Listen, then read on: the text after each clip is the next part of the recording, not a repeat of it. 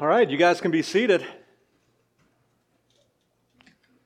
So good evening, guys. First of all, it's great to see everybody here tonight. I hope everybody had a fantastic Thanksgiving and you are geared up and ready to go for Christmas. I know I am. So because it's Christmas, we as a church, we're studying scripture that points to the coming King, King Jesus. And so he's why we celebrate Christmas. And so as a church, we are honoring him and focusing on him this holiday season.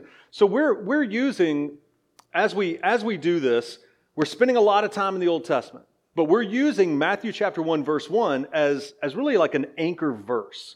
And so because we are, here it is, it's on the screen. It says, Matthew chapter 1, verse 1 says, the book of the genealogy of Jesus Christ, the son of David, the son of Abraham.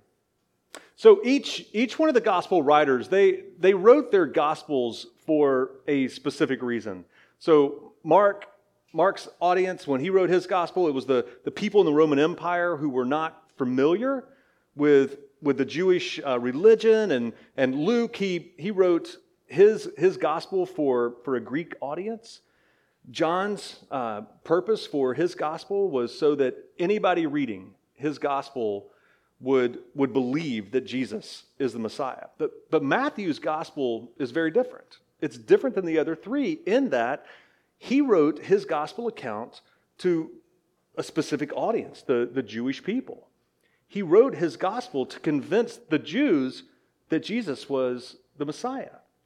And that's why we see him begin in the very first chapter, the very first verse. That's why we see him begin with this verse in the genealogy of Jesus in Matthew 1. He's telling the Jewish people that Jesus was the fulfillment of the promise to Abraham. So we're using Matthew 1:1 as an anchor verse, but we're gonna kind of do what Matthew did here, and we're gonna dig back into the Old Testament to see scripture that points to the promise of the coming King. So for the past 2 weeks, Eric has preached on the life of Abraham and the promises that and the covenant promise that God made with Abraham to make him into a great nation and that all nations would be blessed through him. Tonight, we're going to skip forward about 1,000 years past Abraham and about 1,000 years prior to Jesus coming to earth, and that's going to squarely put us right in the middle of about 2 Samuel. And we're going to be in 2 Samuel chapter 7. So if you have your Bibles, go ahead and turn there. So this is kind of going to be our home base, 2 Samuel chapter 7. But we're gonna jump around a lot to some other places in the Bible just for context. So here we go, guys.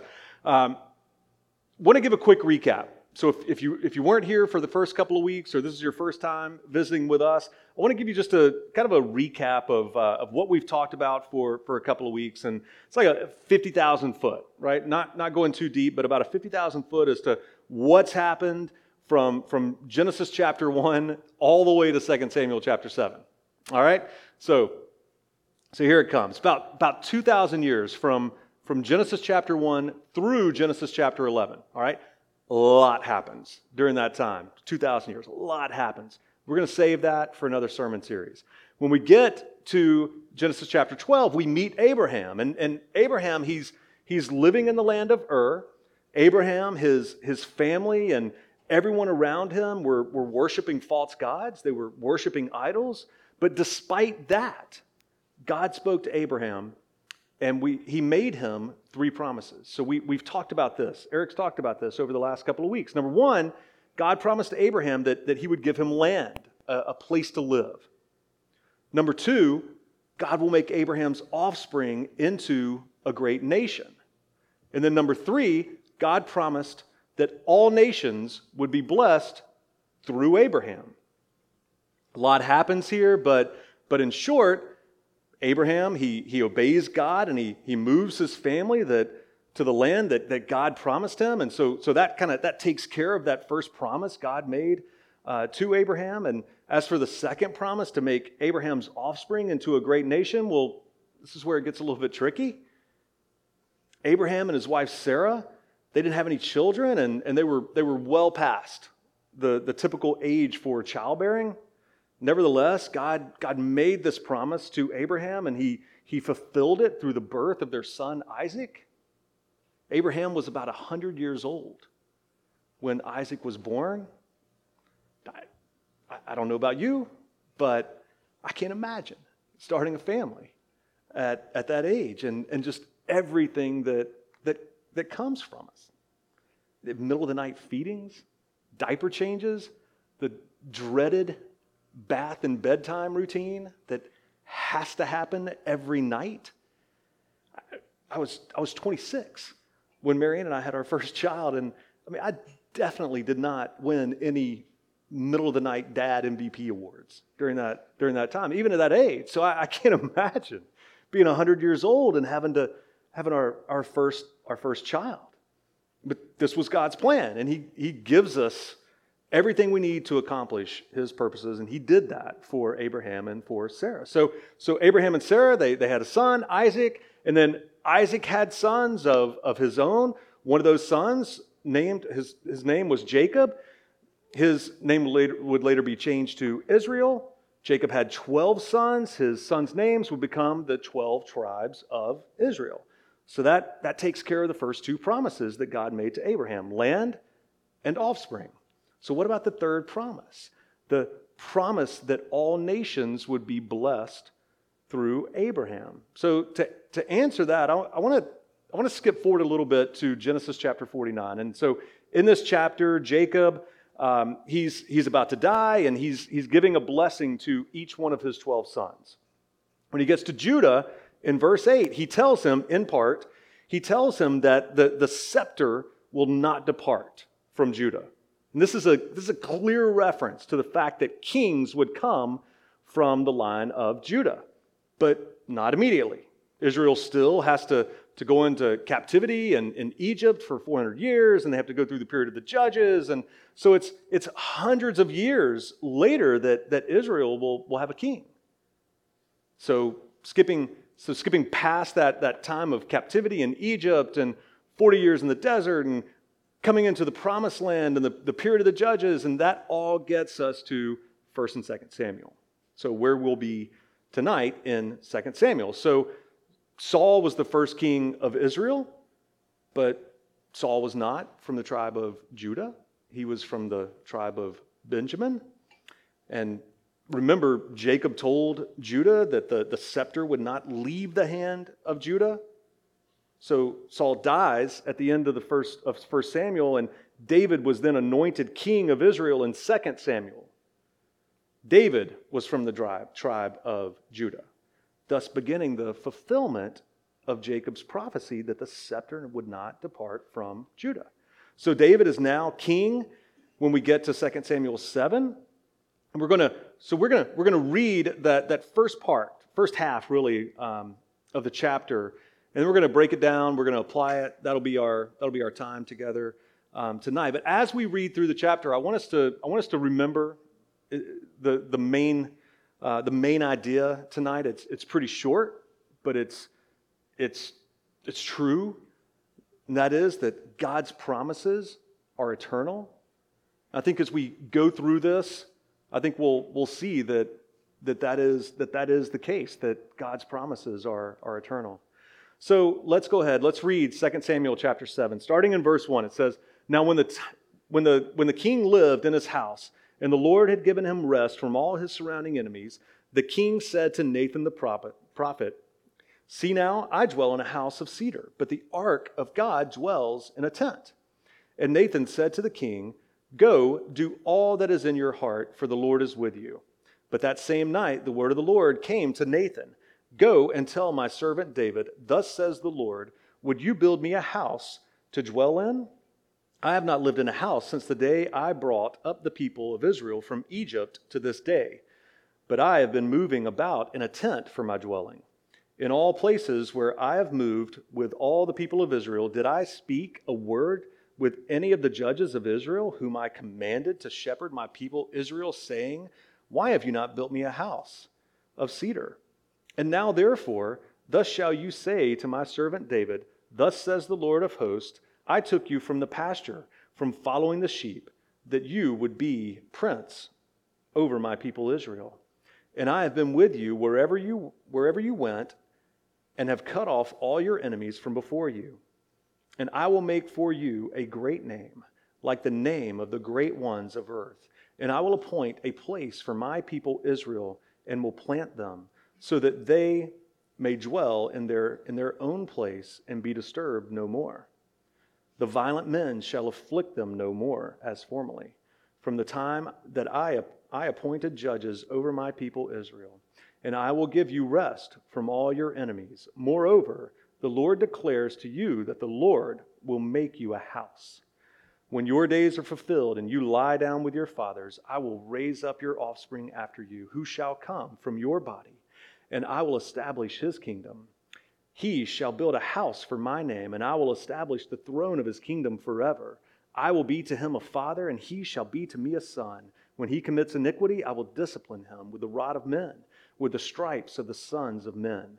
But my steadfast love will not depart from him, as I took it from Saul, whom I put away from before you.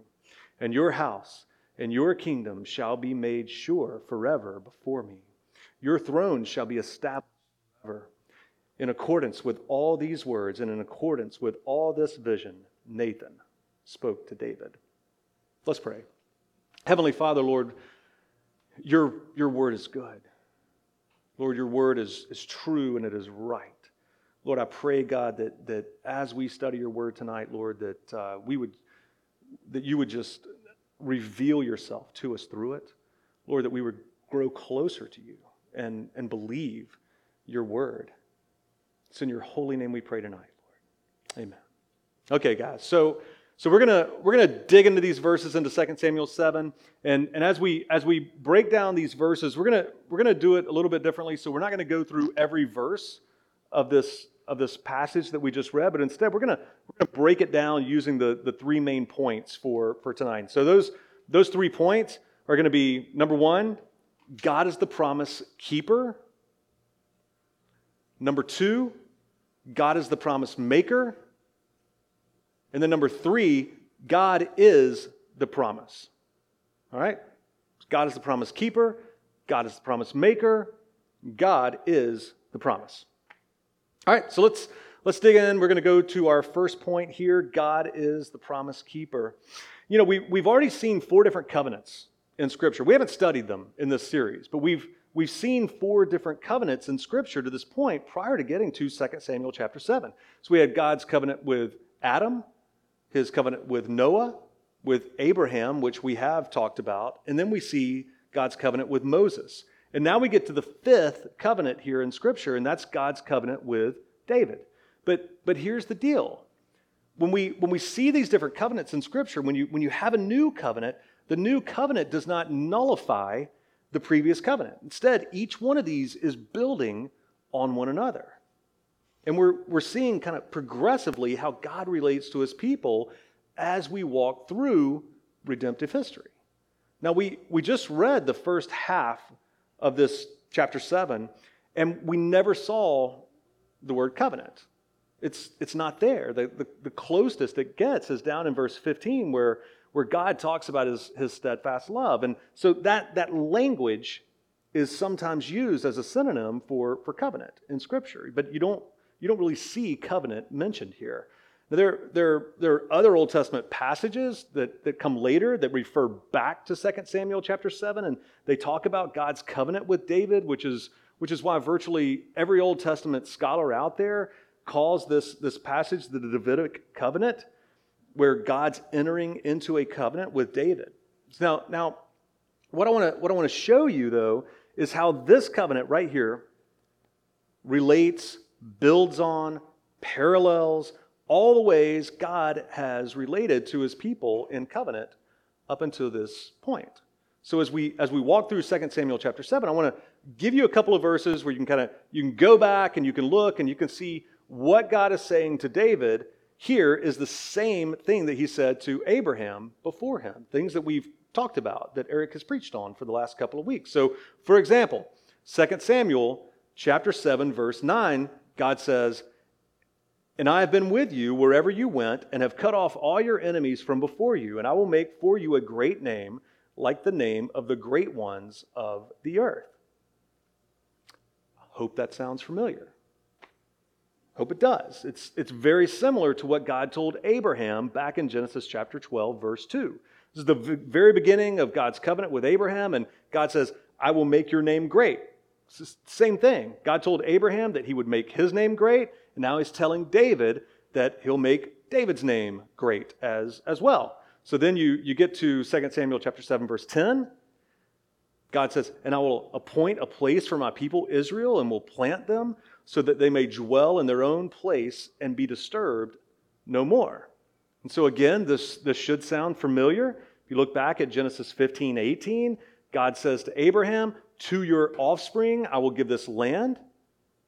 This is a continuance of the promise that God made to Abraham and now to David to appoint for Israel the land where they're going to dwell. So remember, God is the promise keeper. He's keeping promise that he has made previously. Now you get down to 2 Samuel chapter 7, verse 12. God says, when your days are fulfilled and you lie down with your fathers, I will raise up your offspring after you, who shall come from your body, and I will establish his kingdom. Same thing we see in Genesis chapter 17, verses 3 to 7. It's going to give a little bit of that, not the entire 5 verses there, but just a little bit. That's when God told Abraham, I'm going to raise up offspring, give you many descendants. Same wording, offspring, seed that's going to come from you, your line, and through your family. Then God also says in Genesis 17:6, he says, and kings shall come from you. That was God talking to Abraham. But here in 2 Samuel 7, we have God speaking to a king about his offspring to come. He says in verse 12, he says, and I will establish his kingdom. What God is saying to David here is exactly what he had previously said to Abraham. God keeping his promises. So that's our first point. God is the promise keeper. So what we see God promising Abraham is not going away, but it's carrying through to David now. So let's move on to point 2. All right? We had God is the promise keeper. Now we have God is the promise maker. So this chapter, it's interesting that it starts off with David insinuating that he's going to build God a house, right? David lived in a house. God had been carried, the ark had been carried and put in a tent as the Israelites moved around. And so David's saying, God has a house, or excuse me, I have a house.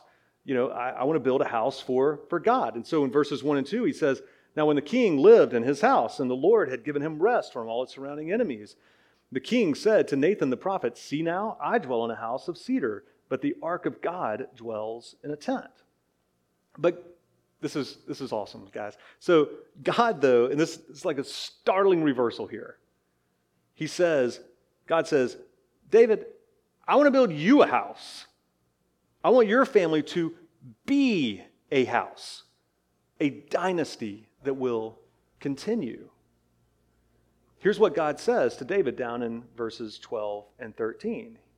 God says, when your days are fulfilled and you lie down with your fathers, I will raise up your offspring after you, who shall come from your body, and I will establish his kingdom. He shall build a house for my name, and I will establish the throne of his kingdom forever. And then when you get down to verse 16, God says, and your house and your kingdom shall be made sure forever before me. Your throne shall be established forever. When God's saying these things, he's saying, what I'm putting in place right here, right now, is going to last forever. Forever. Like, forever is a word that we just a lot of times kind of throw around, right? I know I do. I'm guilty. We may have good intentions when we say it, but a lot of times we don't really mean it. And even if we do, we don't have control over the circumstances kind of surrounding that. And I'll give you an example. I love my 2008 Toyota Sequoia. Last year, I needed new tires for it. The guy at the tire store, he tried to get me to buy these 50,000 mile tires because the car's 10 years old, and he was trying to do me a favor. He's trying to save me money by giving me 50,000 mile tires. And I asked if he had any other tires, and he said, well, yeah, I've got these 80,000 mile tires. They're more expensive. And I said, put them on. Why? I'm driving this car forever. Got to put those tires on. I loved it, right? I mean, I'd never had any maintenance issue with it. 10 years that I owned it, I rolled out of that place with my new tires, and I'm thinking to myself, I'm going to drive this car forever. That was my intention, at least for the next 80,000 miles. That was my intention, was to drive this car forever. But a few months later, which earlier this year, I went out to my driveway and I tried to start the car. Nothing. Like not even nothing. Nothing happened when I turned the key. The alternator was bad. If you've ever had an alternator go out, you know that there ain't nothing you can do to get this car started. You have to get the alternator replaced. So I called a tow truck. Tow truck comes to my house, and as he was towing the car away, I was thinking about how I was going to trade the car in once it got fixed. But Toyota, they fixed the car, and when I got the bill, I was shocked. It was ridiculous. It was crazy expensive to get this alternator replaced. I thought again, now I had new tires, I got a new alternator, and I was kind of forced to keep this car now forever. My joy in the new tires and keeping the car forever, now it had gone to annoyance with the money that I'd spent for new tires and now a new alternator, and being now financially obligated to keep this car forever. It got worse. We moved to Florida, and within 3 months of being here, the car needed more work. That put me in the hole deeper financially. So now my wanting to keep this car, I still love it, but it lasts only until the next maintenance issue. Reality has set in, and forever doesn't have the same nice pie-in-the-sky ring to it. But thankfully, God does not look at forever the same way that I do, or the same way that we do. This isn't his approach to forever. When God says forever, he not only means it, but he has control over the circumstances that will make it happen. Eternity, or forever, is being shaped right here in 2 Samuel chapter 7. And what God is saying here persists right now to this day and in this room. This has huge ramifications for us, for every one of us in this room. So what we're reading here, the picture here is that a continual seed will endure. One from your line, David, your offspring will endure forever. That's a bold statement. I mean, think about that. I mean, if you kind of think about us and you kind of think about family trees and last names and things like that, I come from a family where my father was one of 6. 3 boys, 3 girls in the family, and 2 of the other boys, they didn't have any sons. They had kids, but they didn't have sons. And then my father had 2 sons. Me and my brother were the only 2 who could kind of carry on the West name. And then my brother and I both, we each have 2 boys. But what if we didn't? To the family, that would be disastrous. That the family name would stop. That sounds kind of, I don't know, maybe not as big of a deal if we're talking about eternity. We're talking about forever here. But think about David here. I mean, the stakes were higher. This was a throne. This wasn't just a last name. This was who's going to come after him. A son would come after him to then take the throne from his father. So the stakes were a lot higher. So God's telling David here, that his offspring will endure forever, and that an honored son will reign. God says your seed will endure, and that an honored son will reign. Now this is where it gets really interesting. You go back to verse 13, and you look at that. God has just said that he's going to raise up offspring after David. He's going to raise up sons for David. And God says he's going to establish his kingdom. This offspring of David is going to build a house for God's name, and God will establish the throne of his kingdom forever. So, who's God talking about here? Well, we have the advantage of having Scripture we can read, and we know that God's talking about David's son Solomon here. Solomon's the next king who would come after David. He's the one who's going to build the house for God. He's going to build the temple. We can read the Bible. We know that that's what happened. But this is fascinating, though, what's being set up here. Not only will David's son Solomon build a house for the Lord, but listen to what God says in verse 14. He says, I will be to him a father, and he shall be to me a son. The picture is he's raising up Solomon as king to be as a son who reflects the Father. That's what Solomon's going to do. He's going to reflect not his father David, but God the Father. It gets even deeper if we leave 2 Samuel chapter 7, if we leave that and we look at the very last chapter in 1 Chronicles, David, he's on his deathbed and he's talking to Solomon. 1 Chronicles chapter 29, verse 22, about midway through that verse, in verse 22, it says, and they made Solomon, the son of David, king the second time. They anointed him as prince for the Lord. That's a big deal, prince for the Lord. Solomon is ruler for the Lord. But then you listen to verse 23 and it says, then Solomon sat on the throne of the Lord as king in place of David his father. Did you catch that? Let me read the first half of that verse again. It says, Solomon sat on the throne of the Lord as king. Who sits on the throne of the Lord? David or Solomon? Are they going to sit on the throne of the Lord?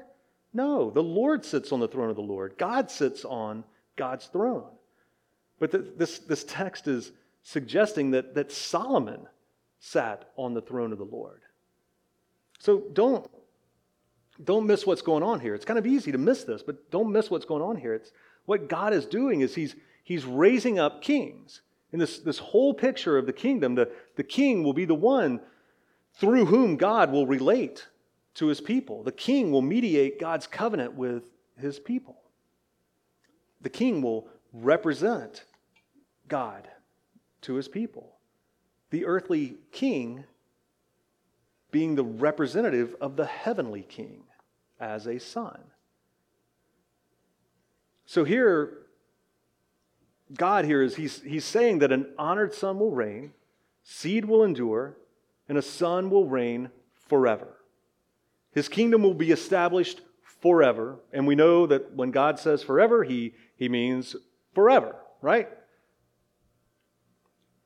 What could go wrong, right? We could go wrong. People are sinful, right? We try at every turn to thwart the will of God by our disobedience. And that's exactly what happens during Solomon's reign. Here we have Solomon, this man who became king on a throne God promised would endure forever, and we see Solomon mess up over and over again. Back in Deuteronomy, God gave qualifications. He gave standards, rules to live by for a king. And we see Solomon breaking those.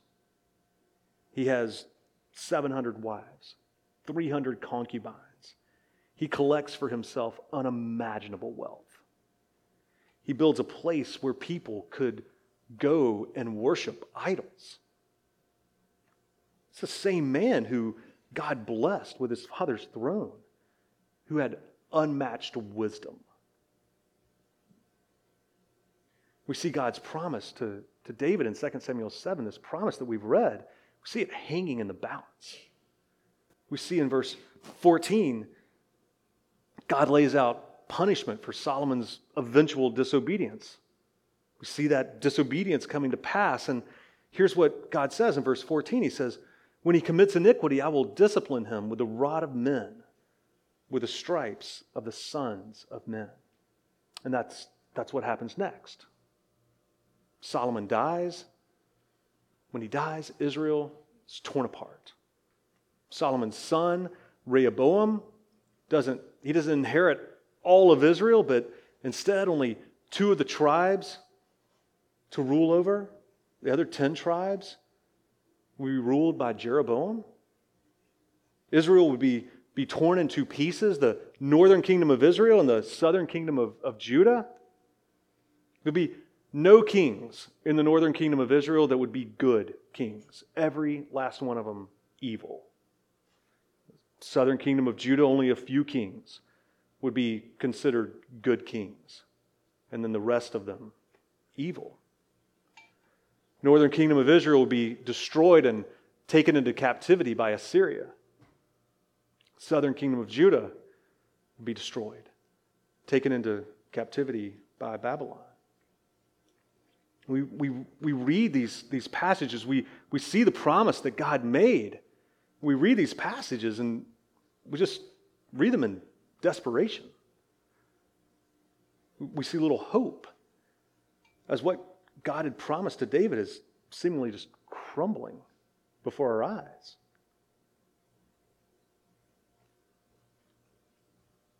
But we know that in our time of greatest need, we remember that God is not only the promise maker, but he is, again, promise keeper.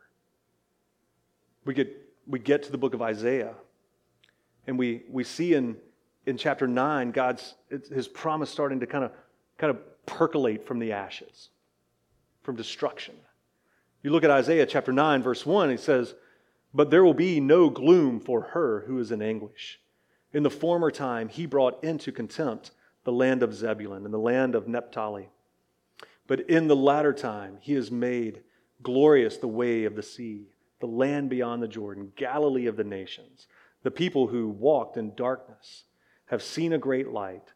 Those who dwelt in a land of deep darkness, on them has light shone.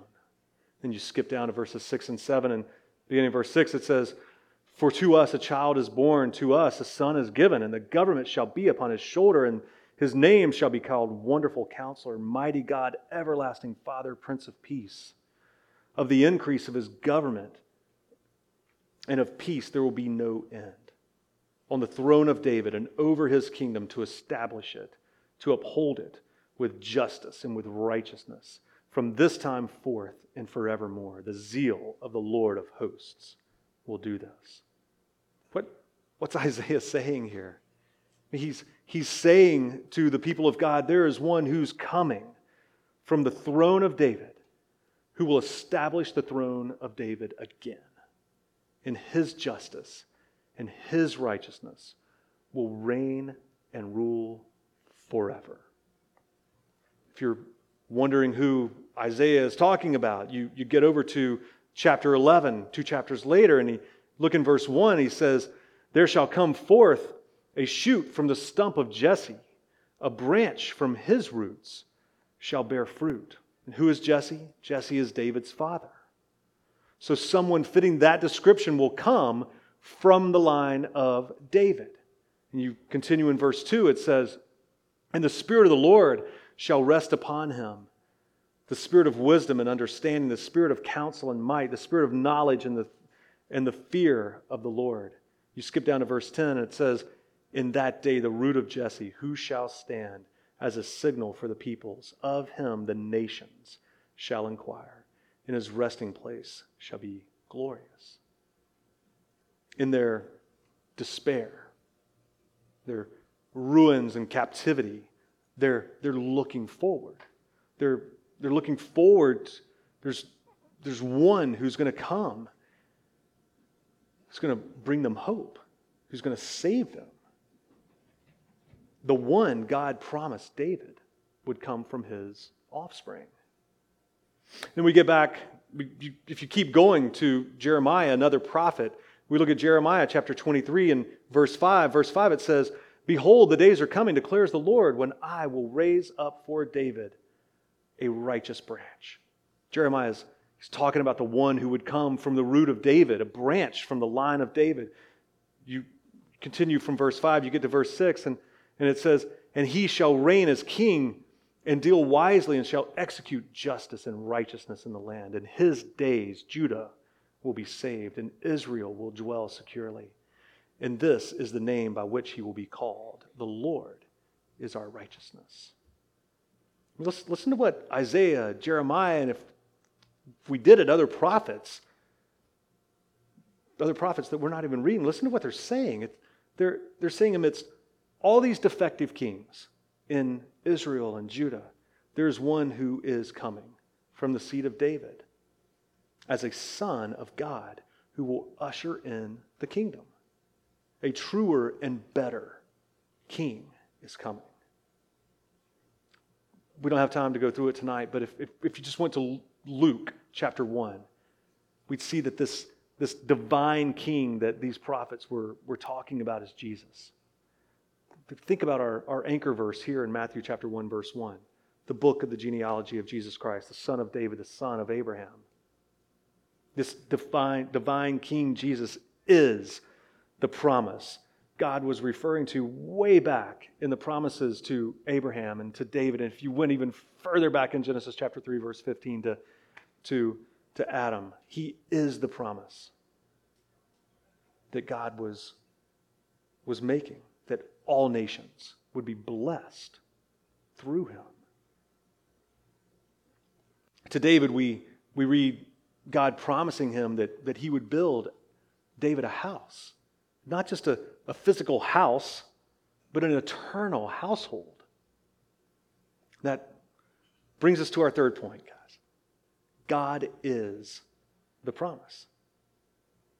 So how are all nations blessed? Through Abraham. Then how will David's throne be established forever?